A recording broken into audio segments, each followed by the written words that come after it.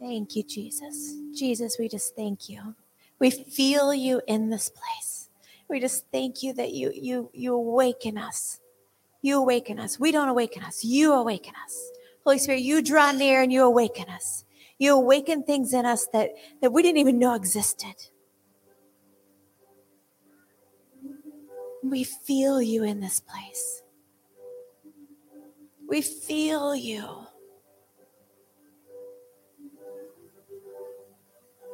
You're all around us. You're all around us. We yield to you and just say, have your way. Have your way.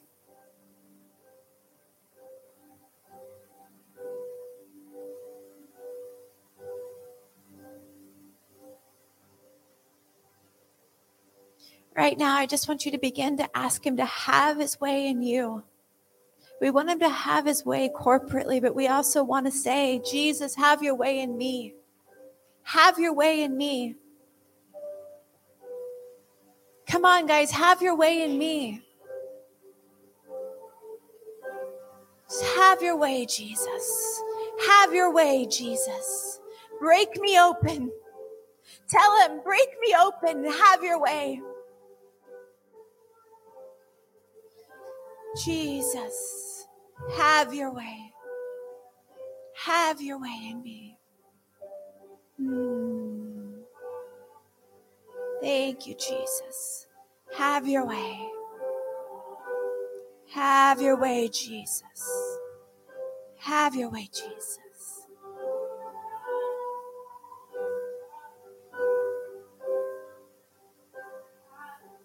Jesus, Jesus, have your way. Thank you, Jesus.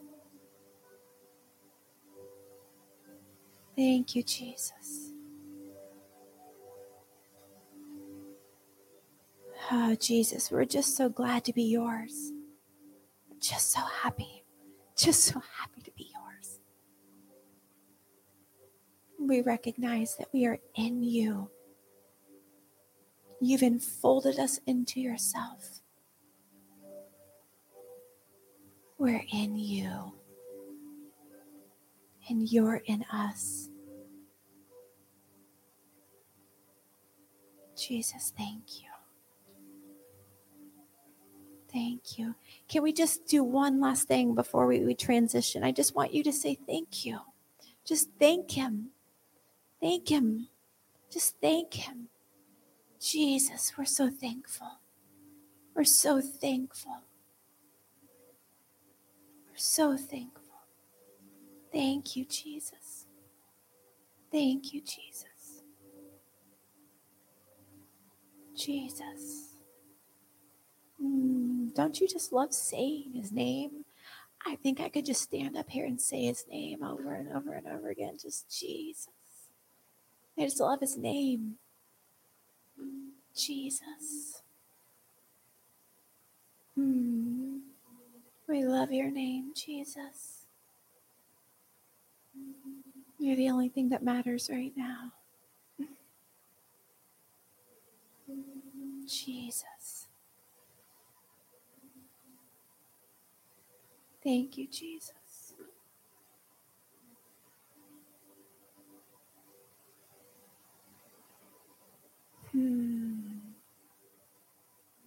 You know, I think that Jesus is looking. It says that his eyes are moving to and fro across the earth, looking. He's scanning. Who are the audacious ones? Who are the ones that'll go all in? Who are the ones who will give up everything else to be his? Who are the ones that will give up their reputation to be all in? Who are the ones? Who are the ones that would risk looking like a fool for him? Who are the ones?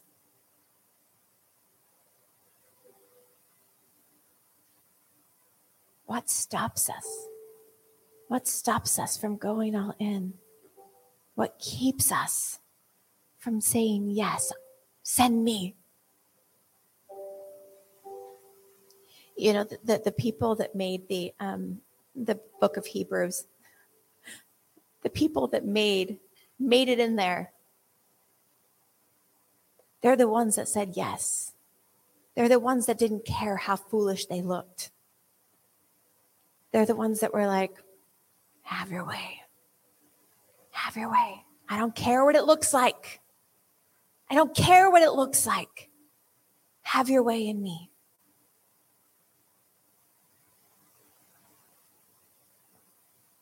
And before you start thinking that I'm talking about this weird, devoted, I only pray life, it's not what I'm talking about. I'm talking about the radical ones, the ones who go and do the thing, the ones who want all of their hiding places blown wide open. Those are the ones he's looking for. Those are the ones that people write about. Be someone that somebody will write about someday. Yes? All right. Thank you, guys. So appreciate you. Yeah, can we just give them a hand? Just like, I think sometimes it's really good. Whoa, that's like golf clapping. Let's go. Thank you. We need to get a little exuberant, people. What is going on? My computer is like not doing things. Perhaps if I close some tabs. Okay. We're good. Oh, you guys. I got to tell you something before I go in. And I think that this has everything to do with what we're talking about this morning, but I've been staying in contact with Lisa throughout the week. For those of you that maybe don't know, Lisa's mom passed away on Thursday at like 2:38. And the reason I know the exact time is because it's Lisa. And of course, she was looking for symbolism behind 2:38 in the Bible. She was, playing Bible games as one does. But her mom passed away. And the story behind her mom, we all know she was here last Sunday, right? And they left Monday morning to head back to Connecticut. And it was Tuesday night that they made it across the Connecticut border, stopped to get something to eat before going on home. And as soon as she got out of the car, she just fell over. And they took her to the hospital, found out that she had blood clots in her lungs. And who knows why, because she was, as Lisa says, in the best health that she had been in a long time while she was here for a month. But anyway, so we were contending, right? So I feel like God gives opportunity. Like when you step out and you say, okay, God, we're going to do the things you said to do, which are, say it with me, heal the sick, cast out demons, raise the dead, right? When we've been talking about this, that this is what we know that God is saying, like, these are the things you need to do, right? This is a part of his commission over our lives, that we go and we heal the sick, cast out demons, and raise the dead. Well, we're chicken Christians, and so we don't actually step into this, right? I'm right. You don't have to agree with me because I know I'm right. Because otherwise we would be seeing a whole lot of healings and a whole lot of demon casting out things. And I didn't really know how to say that. And people being raised from the dead. I know far too many sick people to even think that we have somehow stepped into this. We haven't. But God, in his kindness, when he turns a light on, he then gives opportunity. Now, even in the opportunity, we can find the chicken exit, right? We can start to build up theology that doesn't actually line up with who God is. We start to say things like, well, maybe death is the ultimate healing. And I'm not trying to be mean by mocking that, but listen, that is errant. or he would have outlined that death can possibly also be a healing. So just let them die. It's not actually how it works. He said, heal the sick, cast out demons, raise the dead.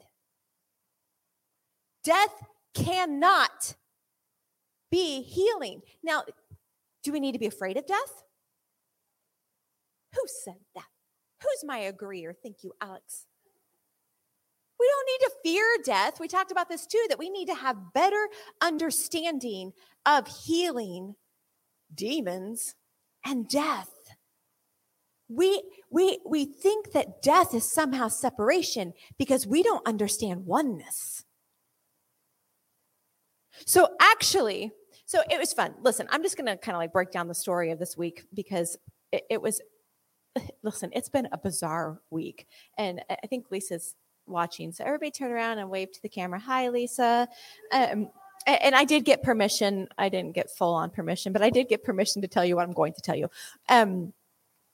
So Lisa came on Wednesday. She came down. Vince and I were talking to her during our Wednesday morning meeting, and we're like, you know what, just come be at the church. Just come sit in the presence, and we'll come and go and be with you as we can. And so Lisa and I were sitting downstairs in the basement, and what should have been like, you know, a very mournful event, like, oh my gosh, like what's happening? Like her mom was like, there was no hope, you know, medically, there was no hope. She was going to die. And we're like, this is where I'm saying, like, being all in feels foolish sometimes because it's disagreeing with what we see, right? It's disagreeing with the report until it lines up with the good news, right? And the good news is that, you know, we have the ability to heal the sick, cast out demons, raise the dead, right? And if we move away from that even a little bit, we're missing it. We're missing it. And so we're downstairs and we're like giving up outcomes. We're like, you know what? I think we're going all in here. Like, I'm going to stand with you and I'm going to believe for healing in this situation. That Bonnie, get up. We just kept repeating that. Bonnie, get up. And so what was interesting is that in the giving up of outcomes, because listen, sometimes we worship the outcomes, right? Instead of keeping our eyes fixed on God's, we're going, but what if, right? So like, we're not going to play the what if game in this scenario. We're like, whatever, like Jesus, whatever. You are still Lord, and we are still contending no matter what. No matter what, we are still contending.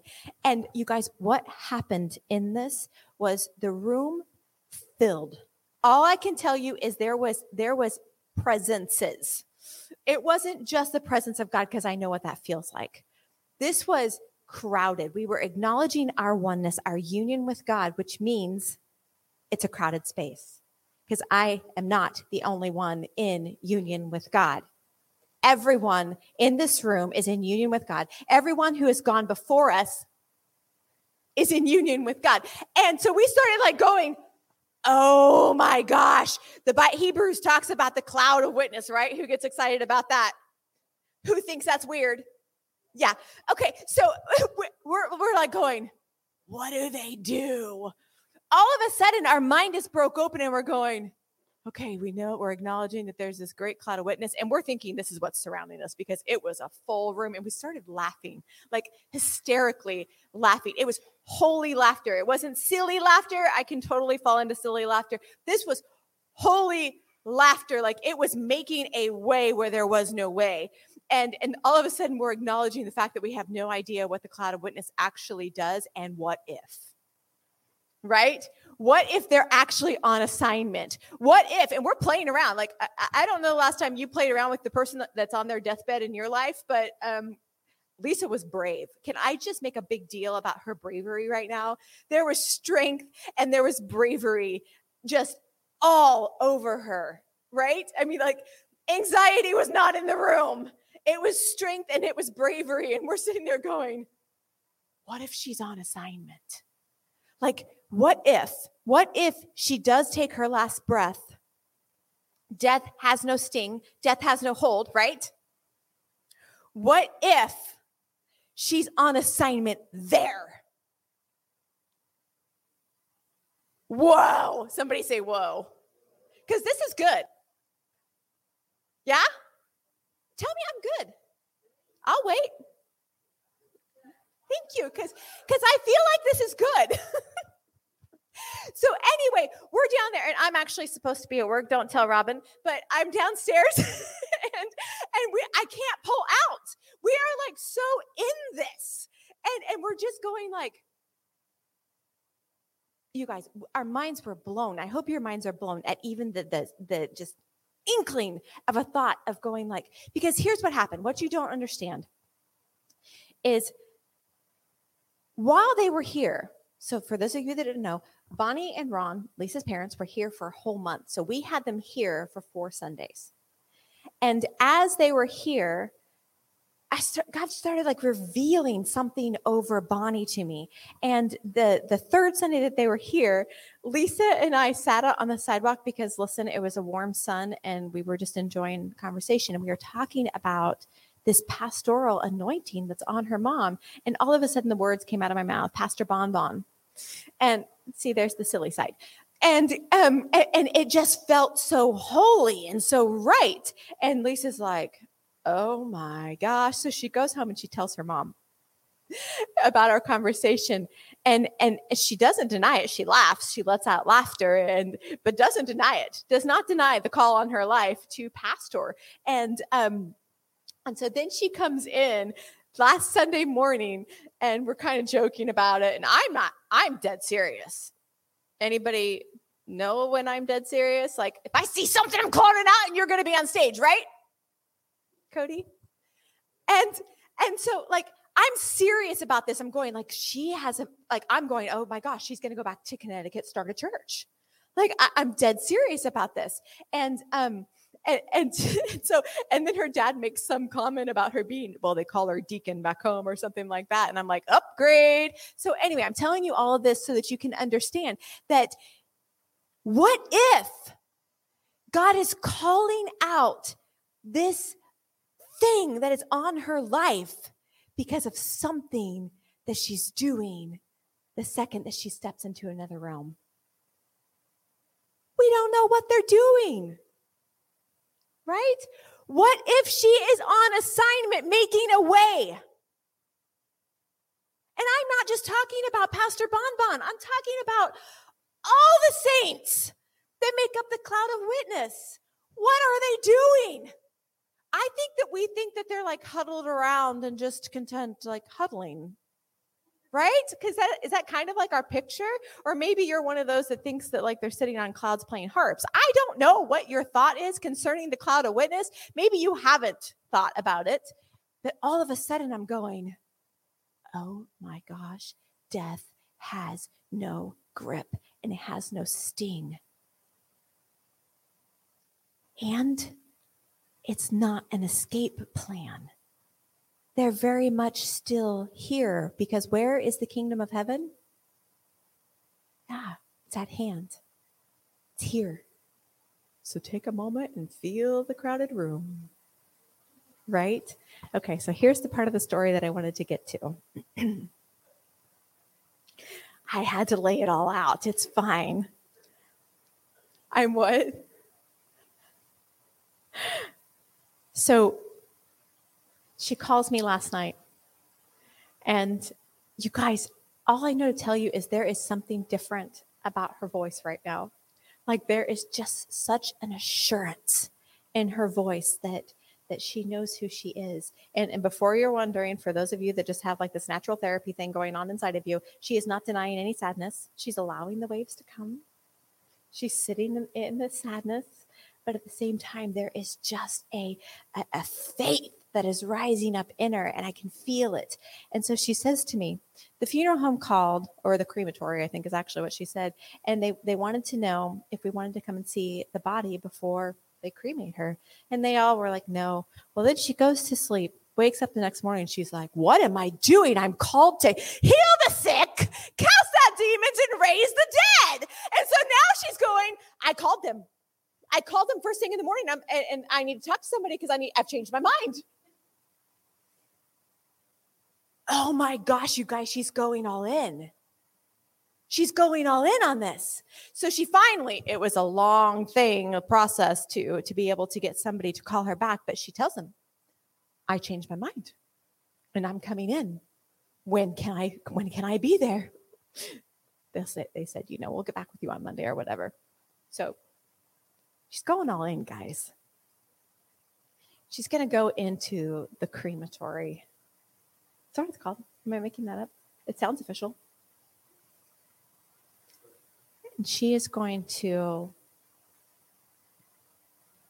at least exercise her faith because, right, we're holding outcomes like this. We're holding outcomes like this. And if we think for 1 second that what she's going to do is not going to have kingdom effect, we're wrong. We've missed it. I don't care what the outcome is. I don't care if Bonnie doesn't take another breath. She's advancing the kingdom. And I want us to be the force behind her. I will find out when it is that she's going, and I want us to be the force behind her. Let's all play, right? She is having an effect on the kingdom just by exercising her faith. This is why we have to change our mind, and we cannot continue to create theology that comforts us. Yes, we can't play low-level spiritual games when he's called us to heal the sick, cast out demons, and raise the dead. Death cannot equal healing. It's not how it works. Don't create theology that comforts you. Live in the discomfort of the unknown. He's a mysterious God, and I can't even begin to understand his ways. I'm not even going to try. I'm just going to step into it and go, you said. Are you guys tired of hearing me say these 3 things over and over again? Heal the sick, cast out demons, and raise the dead. She's going all in. Aren't you proud of her? Aren't you proud of Christ in Lisa is the hope of glory? Aren't you proud of that? Christ in Lisa is the hope of glory. Just what if, guys? Like, seriously, like, just what if? I asked her that. I was like, what are you going to do if she, like, sits up? I won't tell you what she said because it was inappropriate to say on a stage in a church. But let's just be real. That would be anyone's response. Okay, we're going to go to Genesis. Let me remind you of what we're talking about. It's the S word. Submit. Fool. Yeah, thanks, Vince. Vince is my teleprompter back there. We were joking on Wednesday. We were joking before we went live on Unedited Chats. We were joking about, they've been teasing me about saying submit fools all week. But I was like, well, maybe I'll dress up. I mean, it is Halloween. Maybe I'll dress up as Mr. T on Sunday. And can you guys be the rest of the A-team? I could have done I could have with maybe your help. But anyway, didn't do that, obviously, because Vince was like, does that mean I'm being ordained by Mr. T? And I was like, yeah, that's a weird picture. So anyway, so we're talking about submitting. And last week we talked about submitting unto the authority of Jesus, right? How many of you did the homework? Don't you lie. We need to step into this, you guys. We have to understand God's authority to understand what we carry, right? We will never be able to do the things that we're called to do because not only is there assignment on the kingdom, but there's an individual assignment on all of us to carry out a portion of God's plan for the kingdom on the earth, right? And so we can't understand, water please, we can't understand, oh my gosh. Yes. Oh my gosh. That was beautiful. Anyway, we can't understand what is available to us until we understand his authority, what he's carrying. Yes. Thank you so much. You're the best. Excuse me. I've talked a lot over the weekend. So really do, like, I really am encouraging you to get into the Word, into your Bibles. You can you're already in the Word, but read your Bibles, people, and understand the authority that Jesus is carrying, and ask him, what does your authority on my life look like? And live that out, right? And so we talked about remember in Matthew 28, where the disciples met with Jesus on the hillside and they worshiped him. Remember, we were talking about this. Oh, I got to read something to you. This is just going to be a great refresher, because I like how the Message actually says this, and I have it here, so this is just terribly convenient. It says this. This is what it says in the Message. So remember, I read this to you last week. They had this great reunion before Jesus ascended, and he told them what he wanted from them.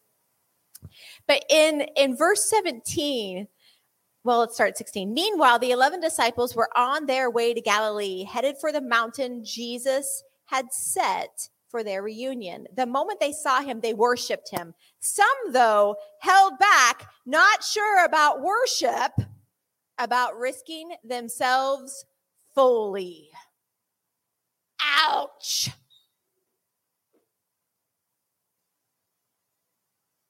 Are you willing to risk yourself fully? Is the big question here. Yes? Okay, so that's enough about last week. Now we need to understand that we are actually called to submit one to another. And I get it. I understand the questions that instantly rise up in our hearts concerning submission. But it is what the call is. Proverbs 27:17 says that iron sharpens iron. And that is what submitting one to another looks like. It does not mean that you are beneath me or I am beneath you. It means that we're standing side by side, sharpening one another and bringing out the best qualities in one another, the best of the kingdom in one another, right? Last week, we also talked about the greatest commandment, right? Is to love the Lord your God with all your heart, soul, mind, strength, and to love your neighbor as yourself. And remember, we talked about like, I don't really want you loving me based on the way that you love you, right? And I know that's a really harsh way to say it, but like, seriously, love yourself. Understand the authority that you carry. That's loving yourself. Understand what the call on your life is. That's loving yourself. Because when you can understand what it is that you carry and who you are in Christ, when you come and stand next to me, I'm instantly sharpened by who you are. Yes? That's what submitting one to another actually looks like. But unfortunately, what it has looked like in the church is a little more like this. Turn with me, will you, to Genesis 25. We're going way back. Let's just hear the little story about Jacob and Esau. We're starting in verse 19. This is the family tree of Isaac, son of Abraham. Abraham had Isaac. Remember, Isaac was the promise, right? Isaac was the promise. Isaac was 40 years old when he married Rebekah. That kind of struck me. I was like, wait, what? Interesting. Skip down to verse 21. Isaac prayed hard to God for his wife because she was barren. Interesting, isn't it? Because his mom was also barren, and then he marries a barren woman. There's something going on there, people. Understand your authority. Isaac prayed hard to God for his wife because she was barren. God answered his prayer, and Rebekah became pregnant. But the children tumbled and kicked inside her so much that she said, if this is the way that it's going to be, why go on living? Wow. You got to love the way the Message says things. She went to God to find out what was going on. God told her, 2 nations are in your womb, 2 peoples butting heads while still in your body. One people will overpower the other, and the older will serve the younger. Guys, this is, we need to like break this open prophetically and understand that at any given moment, we typically have two nations represented in any given room, right? Right? We have different agendas, so to speak. We are functioning under the systems of the earth rather than the kingdom of God, right? We do not understand who we are. So instead of falling under one kingdom and cooperating with our union, our oneness, we stand on our own and acknowledge our own nation, our own way, our own rights, if you will, rather than submitting one to another. Our job as people who are sharing the same spiritual space, and actually these two twins in her womb is a picture of our oneness. We are all wrapped up in the womb of our Father. That's a weird picture. But we are. And what is the Father experiencing? Right? Is he experiencing our cohesiveness? Or is he also experiencing two nations going in opposite directions? Yeah? It's a hard word a little bit, maybe. When her time to give birth came, sure enough, there were twins. The first came out reddish, as if snugly wrapped in a hairy blanket. They named him Esau, which means hairy. His brother followed, his fist clutched tight to Esau's heel. They named him Jacob. It says in here that means heel. We also know that Jacob means supplanter. Isaac was 60 years old when they were born. The boys grew up. Esau became an expert hunter and outdoorsman. Jacob was a quiet man, preferring life indoors among the tents. Isaac loved Esau because he loved his game, but Rebekah loved Jacob. One day, Jacob was cooking a stew. Esau came in from the field, starved. Esau said to Jacob, "Give me some of that red stew. I'm starved." That's how he came to be called Edom, red. Jacob said, "Make me a trade, my stew for your rights as the firstborn." Esau said, "I'm starving. What good is a birthright if I'm dead?" Jacob said, "First, swear to me." And he did it. On oath, Esau traded away his rights as the firstborn. Jacob gave him bread and the stew of lentils. He ate and drank, got up and left. That's how Esau shrugged off his rights as the firstborn. Isn't that interesting?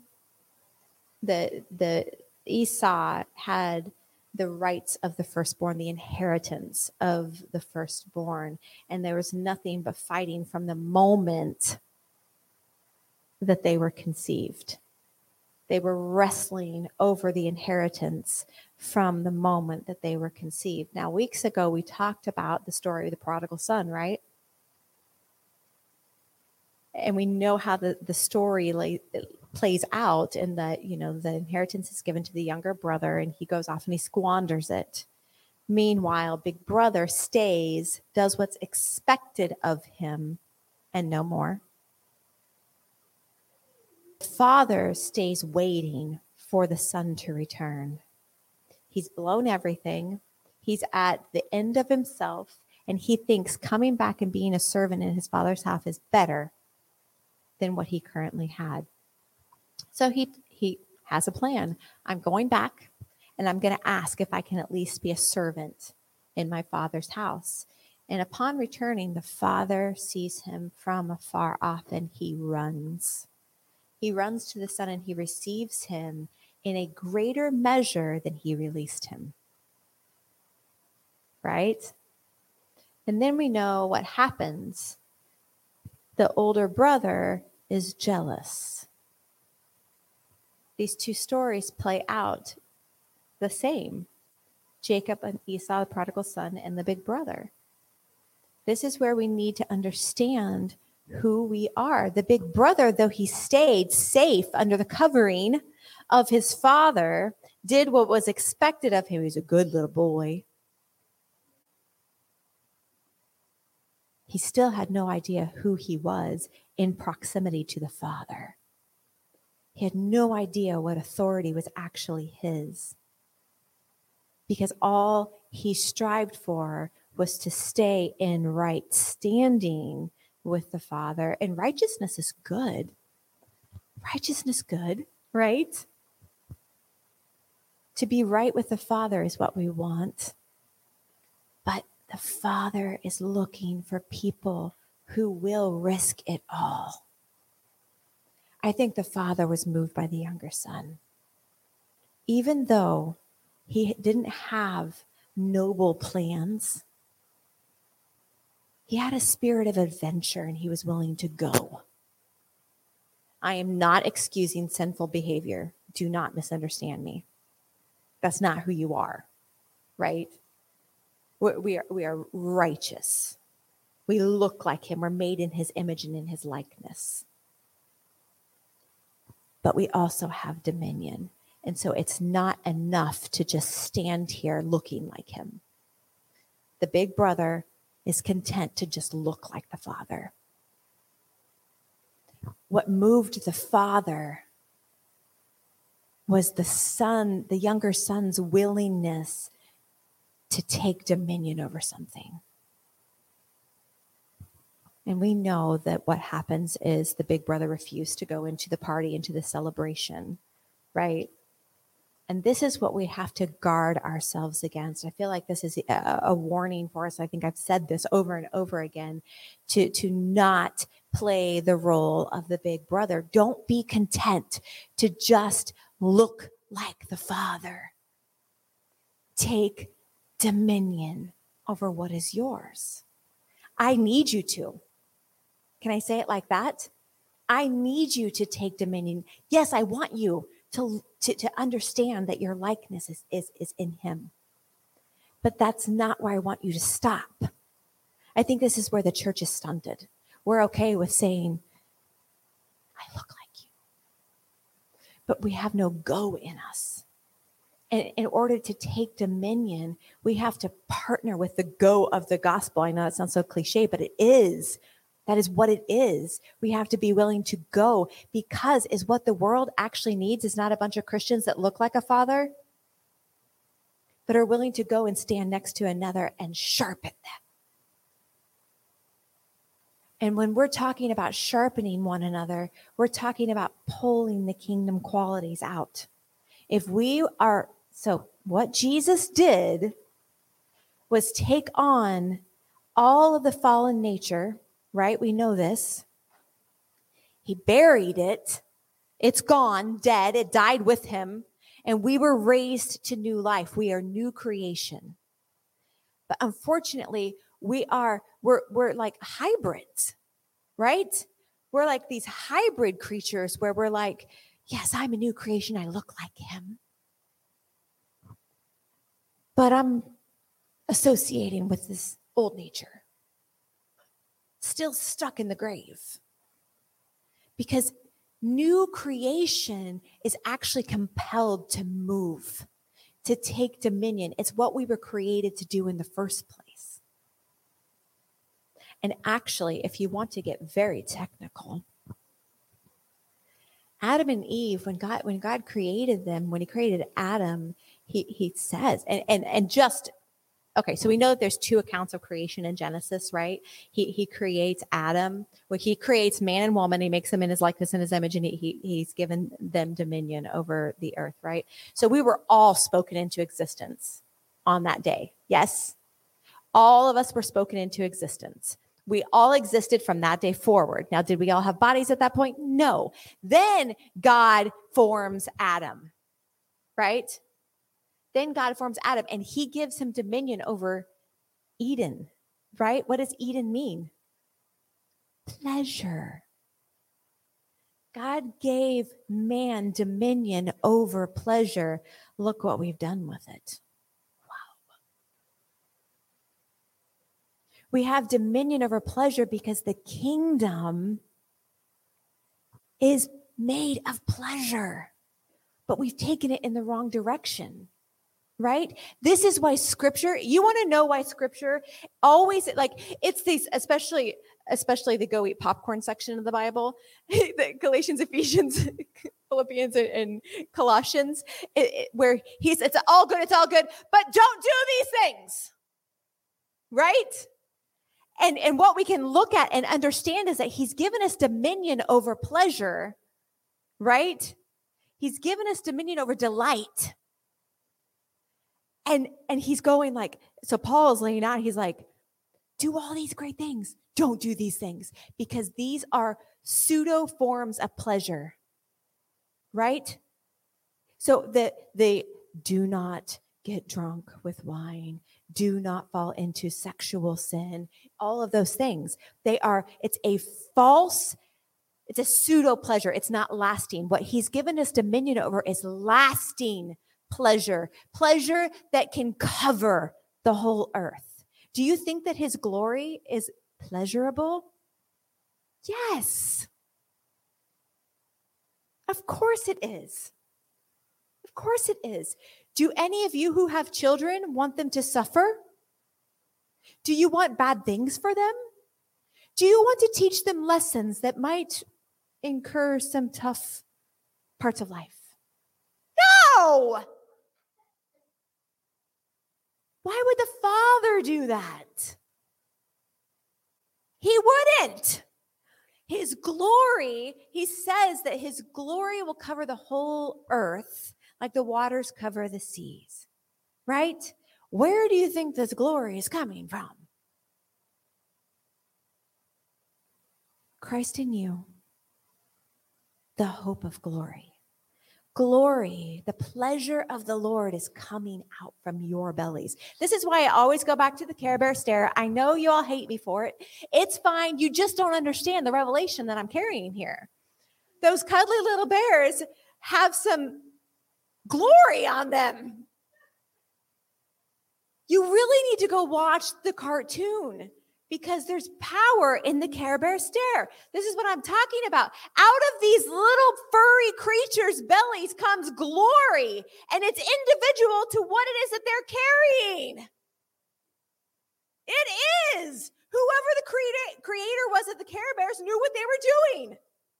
They were bringing kingdom revelation onto the earth through a cartoon. This knowledge has been on the earth since the Care Bear stare was invented. He will stop at nothing to get your attention. He'll stop at nothing. Okay, so you want to talk about the Power Rangers? Listen, when I watch TV, all I see is God. I'm not bragging on myself. It's just the way I'm made. He is annoyed by it. I'm like, stop! Did you hear that? The Power Rangers. Now, I don't really like the Power Rangers as much as I like the cuddly little Care Bears, but the Power Rangers are capable of taking all of themselves and building one creature. Am I right? Does this happen? I think this is true. It is, because then they kind of like, anyway, go watch the Power Rangers. They all collectively are, or individually, they are powerful. They all carry a glory, right, that they can release on the earth. And they are also equipped to commingle and be even more powerful. You guys, this is such a picture of us. I was not intending to talk about cartoons this morning, but it feels right. This is who we are. We are those who are releasing glory on the earth, and God will not be satisfied until his glory covers the whole earth like the waters cover the sea. Submit! Fool. I'm saying it a little nicer this week. We have to submit. We have to submit one to another. We have to. Listen, I have notes. I should look at them. Here's what I want to say, and I've said this probably 100 times this week alone. Authority without a willingness to carry the burden is a pseudo authority. It's not real. It's not real. You carry no substance. You just want to look good. But if you are not actually emitting a glory, you're doing nothing for the body of Christ. You are doing nothing for the world. Our job is to infiltrate the world, not to want to escape it. We're supposed to be bringing the kingdom of heaven to the earth, establishing it. But what I see most of the time, and this goes back to the story of Jacob and Esau, is people reaching for authority and not having the willingness to carry the burden that comes with it. If you think for 1 second that pastoring a church does not have a burden that comes along with it, you've been fooled. Because it does. But here's the deal. You shouldn't be able to see it because there's a grace on my life. Right? Some of you that are closest to me know that there is a burden on my life, but it's fine. But do you understand what I'm saying? Like, this comes from a sense of orphanhood. We don't know who we are. So we're grasping at authority with an unwillingness to carry the burden that goes with it. But you're built for the burden, right? And in fact, it is the burden that produces all of the glory. It produces the power that is emitted from us. Think of pearls. How are they made? Right? Pearls are made under great pressure and agitation.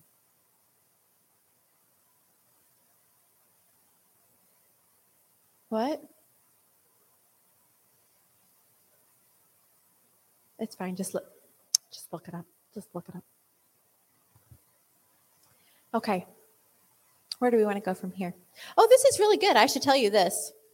So the word submit actually means to accept or yield to a superior force. And that does not mean, again, that does not mean that one is under the other. It means that we are submitting to, like, okay, so Robin clearly carries a worship anointing. Now, will I ever sing like her? No, that's not what I'm talking about.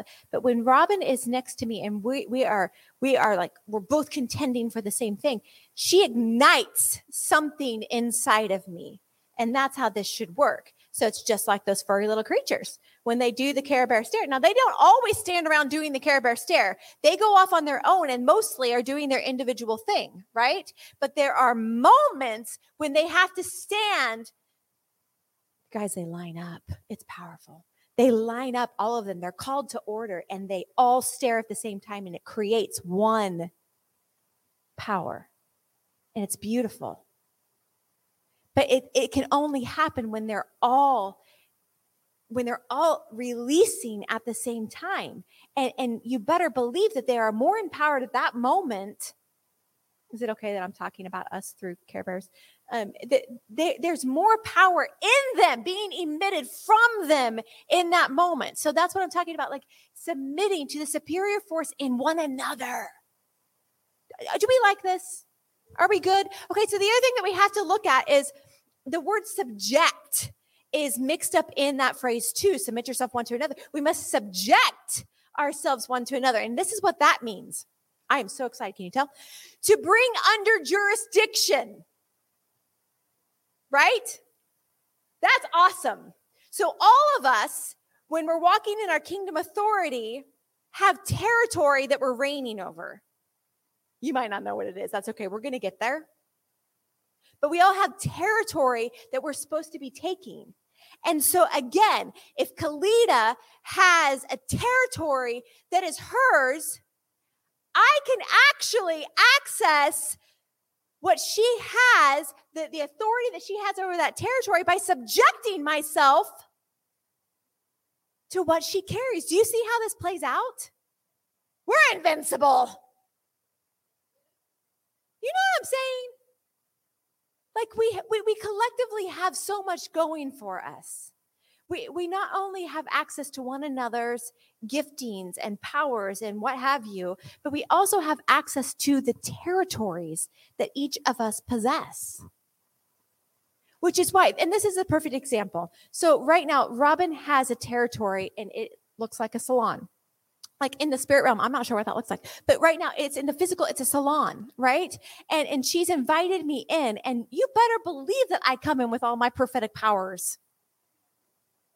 but she's invited me in. I am subjected to her territory, right? And this is actually laid out in scripture. Paul comes into town, right? He gets booted, but then he comes back and he makes nice with, who is it? Priscilla and Aquila. Yes, he makes nice with them. He befriends them. They realize, oh my gosh, there's something here. We're connected. We're supposed to be in this together. All of a sudden, he has authority in that town. Isn't that? That's so fun. You guys, we just don't know what's ours. Let's go exploring. Yes? Is anybody with me? Okay, because I'm super excited about this. Oh, this is fun. Mutual submission adds value to or enhances who we are. It expands our reach. It's a co-mission with Jesus and one another, evidence of our oneness. I read that last week, right? So when we are submitted one to another, our mutual submission adds value to what we're already carrying. You want more? Learn to submit. You know, like, let's be real about this. You want more? Learn to submit. You're already fully equipped with everything that he wants you to have. You might not have accessed it yet, but you're already fully equipped with everything that he wants you to have. You want to add value to that? Learn to submit. Learn to subject yourself one to another. You want a greater expanse?